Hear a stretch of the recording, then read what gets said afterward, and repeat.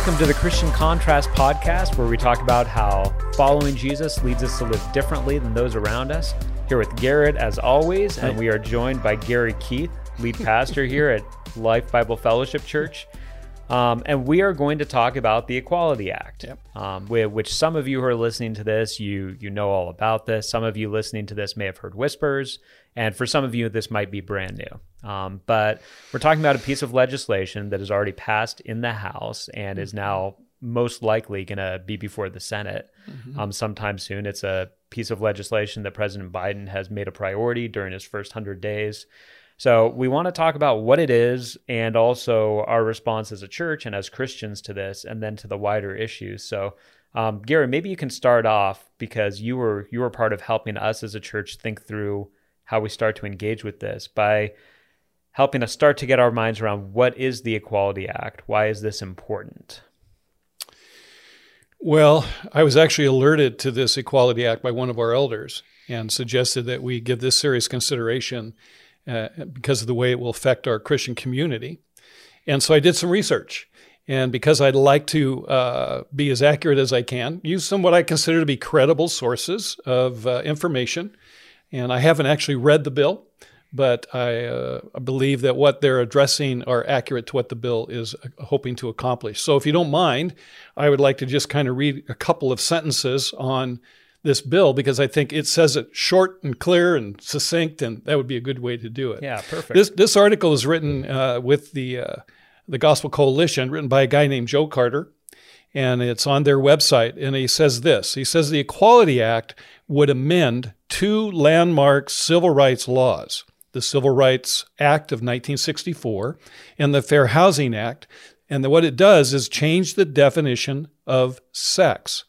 Instead of referring to biological men and women, the redefined word would also cover sexual orientation and gender identity for the purposes of employment, housing, public accommodations, jury service, education, and federal programs. That's pretty all-encompassing, you know.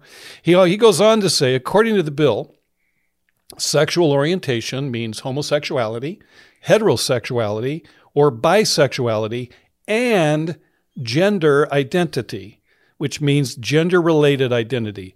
And that's determined by appearance, mannerisms, or other characteristics of an individual, regardless, keep this in mind, of the individual's sex at birth. And so that is pretty substantial. And that has the potential for having some great impact on us as a church. Because another article written by the Alliance Defending Freedom notes that this legislation could be used to restrict religious freedom of churches and religious nonprofits, including religious schools, and it could set back protections for women in things like athletics, at work, and in private spaces like showers and locker rooms, and inhibit the ability of everyday Americans to live according to their beliefs. And as you put all that together, Dan, clearly a federal law is attempting to be passed that would literally change a significant part of our democracy.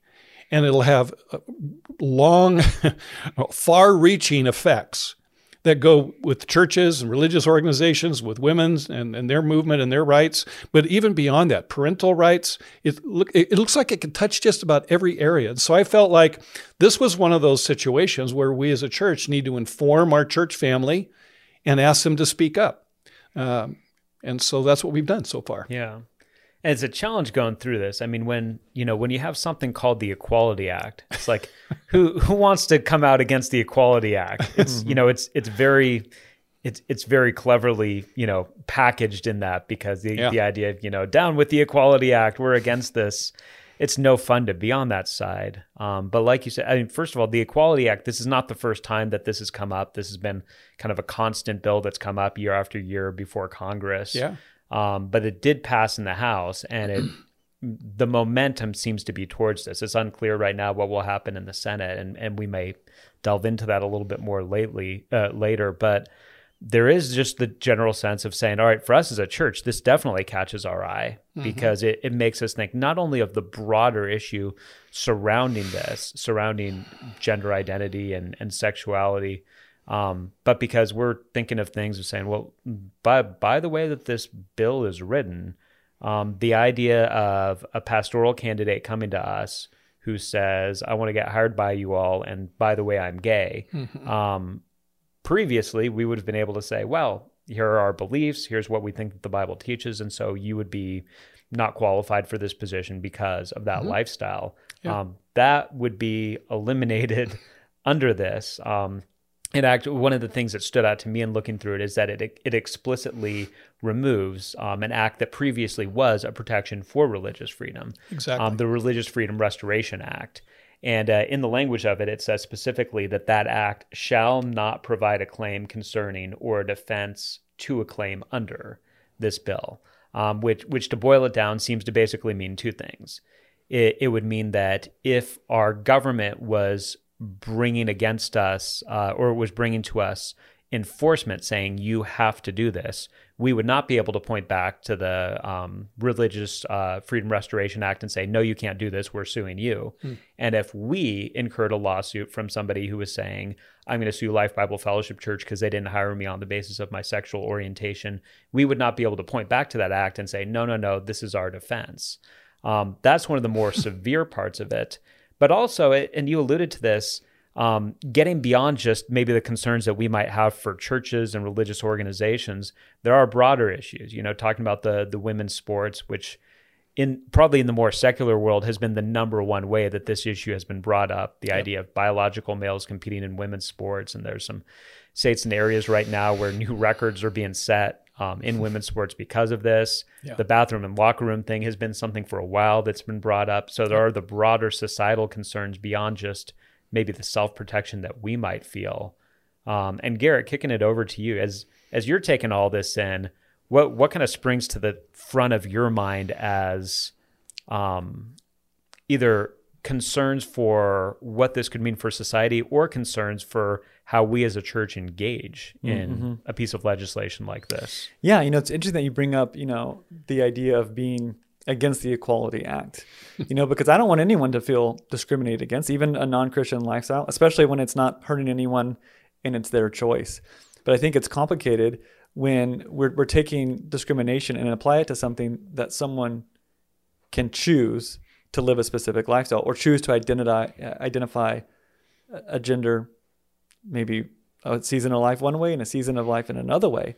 I think, discrimination and equality makes sense when it's discrimination against things that you can't change about yourself. And I understand the heart of this law. I know that a lot of people in the LGBTQ community have been hurt and discriminated against by lots of people in society. And so I think they're trying to eliminate that and avoid that. But it kind of feels like just kind of shifting discrimination from people who have specific gender identities to now people who have specific beliefs about gender. And I think that's something as a church that we need to really speak in loving ways about what we believe and how that is not just God's plan, but that has been society. There being two genders has been a normal part of society for as long as people have been around. Absolutely. And we've set up systems, organizations, ways that we do education, ways that we do sports with those two genders in mind.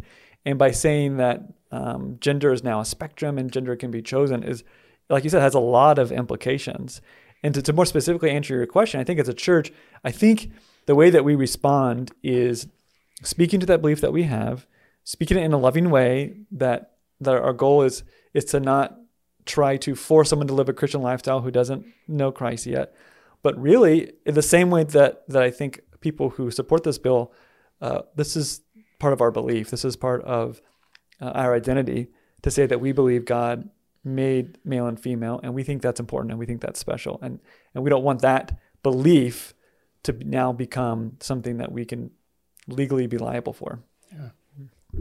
Yeah, and I think, you hit on something just even broadly, because I don't know who all is listening to this.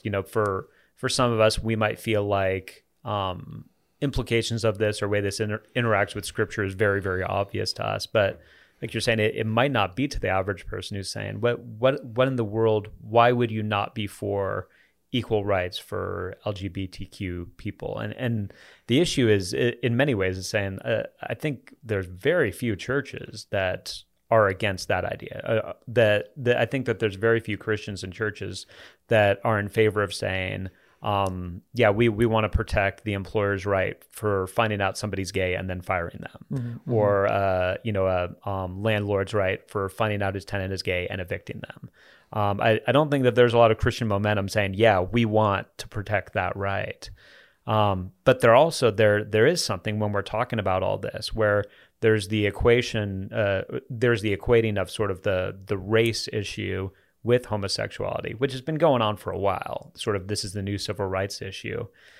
And biblically, part of the way that we would respond to that is saying, there's a difference between behavior and sort of just an intrinsic part of who I am. Like you're saying, you don't have any control about the color of your skin, how tall you are, what color well, I guess you can dye your hair, but there's a lot of things about ourselves that they're just things that are about ourselves.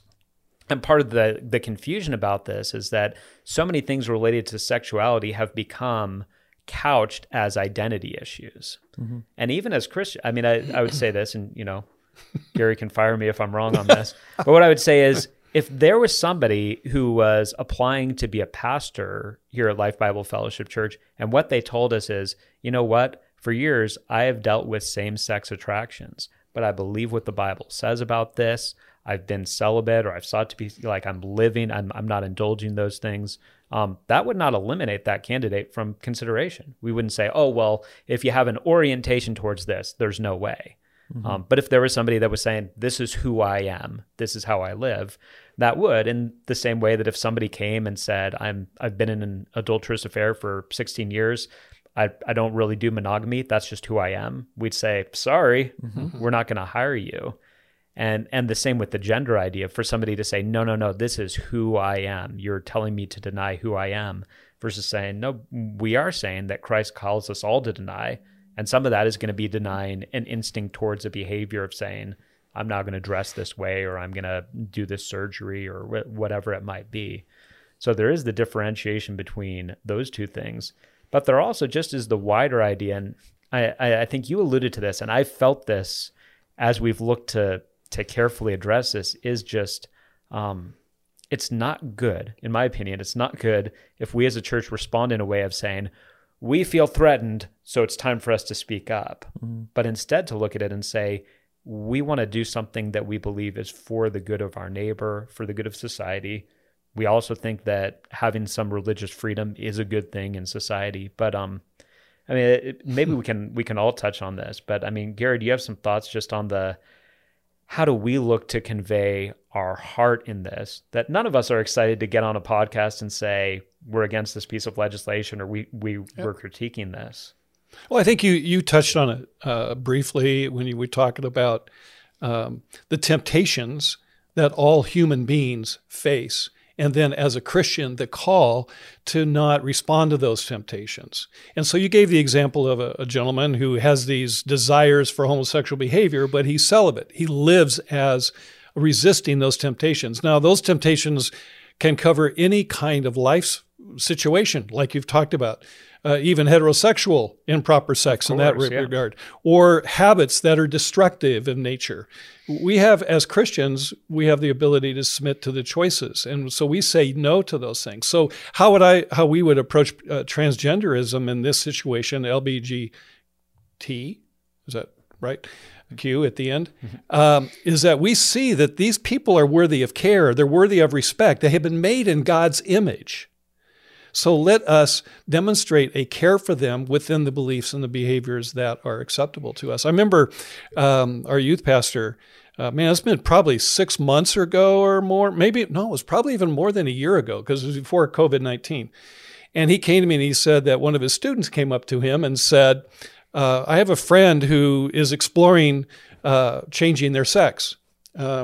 I don't know if they'd gone through any kind of therapy yet, and they were identifying in the opposite sex from which they were born. Are they welcome to come here? And I said, by all means. And he already agreed with me. He just wanted to check out, but he said, by all means. And so, but we said, what does that mean to us, and how we live out who we are while still loving the person who is experiencing these questions about their identity sexually. So we began to say things like, well, in a detour group, maybe he's still a guy, so maybe we make sure that ask him to be with a guy's group as opposed to a female group, because that goes against what we believe about biological sex determines who you are. And I followed up with him, but with whether this person actually ever came. And they didn't. I don't know whether the student who goes here regularly actually invited this person or not. But I go, we have to model and demonstrate an acceptance and a love for the individual, for who God has made. They're made in God's image. Absolutely. And so how do we do that and still live within the boundaries and the beliefs that we believe Scripture speaks to and God has set from the beginning of time for who we are as people? And I think that's where the real challenge is. Yeah. So I would hope people would hear us say that there's these issues we live in America where there has been religious freedom since the very beginning. And so there's some value to that for us, because it allows us as a church, and any religion, whether it's Muslims or Baha'i faith or Buddhism, in America, we have a freedom to worship God the way we want to worship God. And this seems to be changing that freedom for us. And it kind of seems to assault our ability and everyone's ability, not just Christians, right, but other religions, to live in the religious freedom that our country has known. But it doesn't mean it changes our approach to the individual who we may have the opportunity to speak with, love, and connect with. Yeah. Does that kind of answer what you were saying? Yeah, absolutely. You have no. That's really good. Yeah, I mean, I think it's fair to say, and I like how you brought up, how do we do this in a caring way? I think it's important that we are careful with the way that we communicate our resistance to this bill, because it's coming from a place of people feeling some real discrimination. And mm-hmm. Gary, I am glad that you shared that story, and that's a common story at LBF. But I know of other churches where the answer would be, that's probably better not that they don't come here. That's complicated. We feel a little bit threatened by that. What might that communicate to other parents and kids that come? And those people in the LGBT community have tons of stories like that. And so I think that we as Christians, even on this podcast, saying that, they're going to say, here we go again. They're feeling threatened. Right. They're just trying to discriminate because they're trying to change they're trying to change my lifestyle. And therefore, I'm going to have even more of a negative view of church and Christianity. But I think we take that into consideration and speak about it in loving ways. And I think another thing that's important is even if we talk about religious freedom, I think something, Gary, that you touched on, there's also a love for women and for the separate genders, and that we value that. I mean, mm-hmm. I'm passionate about women empowerment in sports and organizations and careers and jobs and leaderships, and moving in a direction like this as a society is really going to hurt that. Mm-hmm. Imagine where, I don't want to sound alarmist, but imagine when the majority of a female sports team are individuals who were born male, and what happened to women being able to succeed in that. And now a woman is trying to break into that, feels called to be an athlete, and yet can't get into that field or that sport because she's not good enough, because she has to compete with people who are physiologically much stronger, much mm-hmm. faster. And I think that it's moving backwards in a lot of ways when it comes to respecting women, their rights to have a safe space, a space that's only with other women that they feel comfortable with. Those things are going to be not just eliminated, but made illegal or made an opportunity that someone could sue and say, that's not right. You need to allow men who identify as women into that space. And I think that we can say as Christians, we're trying to protect their rights and trying to make sure the society is better as a whole, not just our religious freedom. Yeah. You even alluded to this a moment ago in your earlier comment. In that case, it almost feels like reverse discrimination.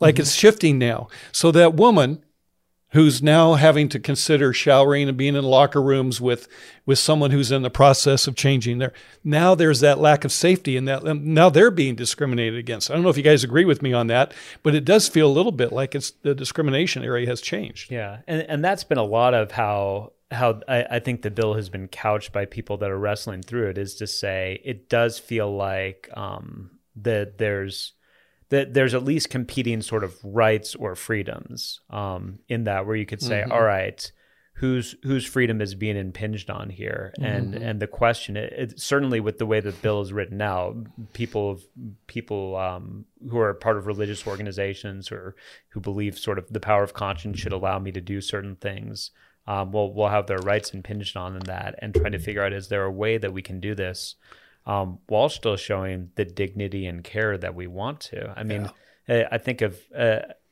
we all are broken by this sin-stained world. And part of the odd thing, and some people would put this on Christians and say Christians sort of singled out, homosexuality as a, sin that was exalted as worse than others. And there certainly have been times that that's happened. But where we are right now, at least what I believe is where we are right now, is that it's not primarily right now Christians that are saying homosexuality is especially egregious beyond these other things, but there's this identity movement in saying, this is who I am. So this is not in the same category. It's not in the same category maybe of the guy committing adultery. It's not in the same category of the person that's stealing something, because this is who I am, and who I am can't be wrong. And I mean, just a couple of things I want to put in, because again, I don't know who's listening to this, but if you're listening to this and you're either much more sympathetic to the bill, or you are somebody who's gay, or you are somebody who's transgender, and you are kind of feeling that like, oh, here we go again. This is what they always say. I do just want to say, Jesus came to a broken, sinful world. We as Christians don't believe that Jesus came and there were a bunch of people who were upstanding citizens that he patted on the back, and then he found some bad people too and told them to get their act together. We believe Jesus came to an utterly broken place where we were all headed towards judgment. We were all without hope in the world, and every single one of us desperately needed the redemption that Jesus brought through shedding his blood for our sins, and through being raised from the dead and anticipating his return and his final kingship. So our attitude is not saying, hey, like, the gays really got to get it together. Our attitude is saying we want everybody to experience that grace. And what I also want to say, and this is something that I believe we as Christians do, we are very countercultural in this way, is that I'd say if you are gay, that is not remotely core to who you are, at the core of who you are. If you have same-sex attractions, that's a part of what you're dealing with in life. It may be something that you deal with your whole life. It may be something that you deal with for a season of life. There are different stories in this. But even if it is something that you deal with in your whole for your whole life, that does not define who you are. I think we've actually done a disservice in our society as a whole, even how we talk about these things. We have these recovery programs where somebody that hasn't had a drink in 25 years says, I am an alcoholic. And it's like, well, you're kind of not. Like, you're certainly not a drunk, which is the way that Scripture would talk about it as a drunkard. Yeah, I had a drink in 25 years. Your life is not ruled by alcohol. Now, you may be somebody who knows yourself well enough to know, I got to actively combat this, and that's great. But we sometimes do these things where we define ourselves by things that God has never intended for us to see as core parts of ourselves. They're aspects of our experience, but they're not core to who we are. Who each of us is a human being created in the image of God, deeply loved by God. We do believe that Scripture is pretty clear that our maleness or femaleness is pretty close to the core. It'd be like maybe 1A right after the idea that we're created in the image of God, because going all the way back to Genesis 1, male and female, he created them. That's pretty central. And then, you're a redhead, you like sports, you're tall, you're thin. Those things are, you're black, you're white. All those things are much less. You look through Scripture and you don't see any kind of value placed on, well, if you're tall, that means this about you. Or if you're black, that means this about you. And I would say you also don't have something that says either if you're same-sex attracted or if you feel not at home in your own body, that says something really important about your identity. Say, no, it doesn't. It may say something about what's at the core of the battle that you're going to be undergoing in your life, but it doesn't define who you are. And Jesus has a much better way for you to live in the identity that God has created you for. And you're not alone in this. The Christians do not call, a certain segment of the population to say, well, you guys have to deny yourself. Jesus gave a universal call for us to deny ourselves and take up our cross and follow him. And for some of us, that's going to have a big impact on the realm of our sexuality. And for others, it's going to have a big impact on a number of other areas on top of that or instead of that. Can I just say thank you for saying that, Dan? Because as I'm sitting here listening to you and just thinking about how certain people will be listening and hearing us speak, we've talked about it a couple times.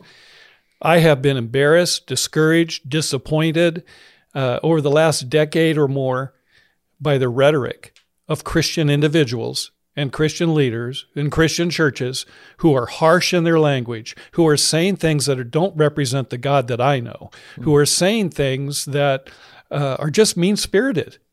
And I can understand how a gay person or a person who's got the feelings of transgenderism would hear this and go, well, yeah, that sounds nice now, but what? Yeah. So can I just say thanks? Because I think you've really framed for us well that we are all in this together. We're all people who have sinned and fallen short of God. And we thank you, Jesus, for making it possible to have that restored relationship, no matter who we are or what we're involved with. So thank you. Yeah. I hope people are hearing the heart of what we're trying to share today on behalf of this. Yeah. And I know just going along with that, one of the reasons why I really, really don't want us to have our rights infringed on this is because I do think, I know, Garrett, you got daughters, I got sons. Gary, you have lots of grandkids, of both genders. We're all dealing with this. And so this is personal to all of us thinking, I'm like, I want my boys to grow up in a culture where there's some sense of clarity of here's what it means to be a man. I would presume you want your girls to grow up in a culture where there's some sense of here's what it means to be a woman. Here's what it means to take that on in a really healthy way. We're in a culture that's basically all but like abandoned that. And the church may be one of the last places where we get to offer something different, where we get to say, we actually do. Like there's stereotypes that we can break down, but we actually do have some guidance on God on why it's important to be a man and what it means, and why it's important to be a woman and what it means. That voice needs to be out there. Yeah. And we will continue to do it. We're not going to stop regardless of what the state does, but the state could end up making it much more costly for us to do this. Yeah. We already deal with scorn from some people. Yep. That's not fun, but we could end up dealing with litigation, which would be much less fun. So we don't want to, but also I just wanted to say we are not going to change our beliefs. We're not going to cave and avoid talking about things if this does go through, because we have to follow what God has called us to do. And this message is important for our culture, because I don't know where else people are going to get that. Yeah. All right. We all talked out on that? Maybe. Yeah, probably. There's lots more to say, but we did want to get this out there just because it's timely. We don't know when, about a week from when we're recording this is probably when we'll post this, so there may be more developments. But I just invite those of you listening, especially if you're believers, to pray along with this. Pray for God's guidance so that you're sensitive to people who are going to be tempted to hear really harsh and condemning things in this, and so that you're acting like Jesus with full of grace and truth. Yeah. And we will continue to wrestle through our role as a church in all of this. Exactly. So thanks to both of you for being a part of this. Thanks to those of you who listened. We always appreciate engagement, so feel free to leave comments and questions and thoughts. We may revisit this later, depending on how things go. But thanks so much for taking the time to listen, and we look forward to seeing you next time.